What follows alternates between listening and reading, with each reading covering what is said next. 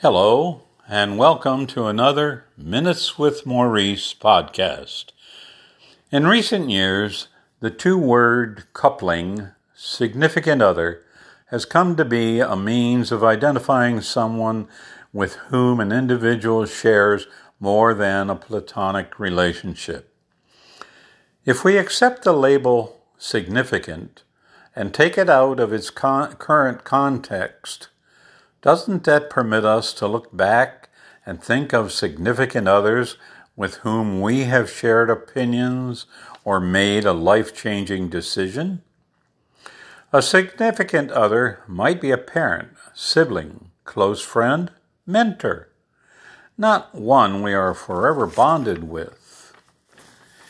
My wife went back to college when she was sure her 6 children were thriving in their studies. She was majoring in piano and organ.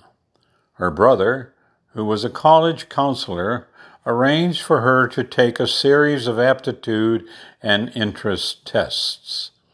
The results were clear. Her combined interests and aptitudes clearly pointed to the medical field. She transitioned and graduated as a registered nurse with a concentration in psychiatric care. She enjoyed many years in her career. Her brother was a significant other in her life. One of my lifetime significant others was a Catholic nun. She was a teaching nun in the IHM, or Immaculate Heart of Mary order. I was fortunate to have her as my high school algebra and mechanical drafting teacher. I unknowingly became one of her favorite students. It was late spring of my senior year in 1951 when she asked me what my career plans were. I told her, I really don't know, but I know I am good at mechanical engineering and drawing.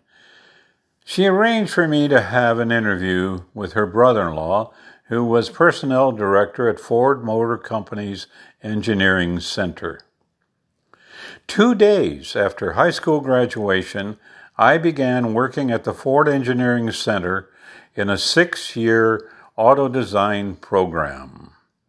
Following completion, I then earned a college degree, was promoted to a design engineer, and as they say, the rest is history.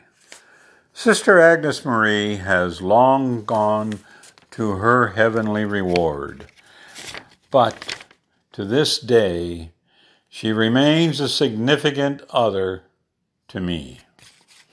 Whenever you are, wherever you are in your life cycle, think about who might be or who might have been your platonic significant other. It is possible you could be someone's platonic significant other.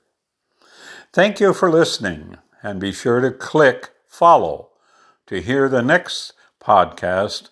And until then, I am Maurice St. Germain.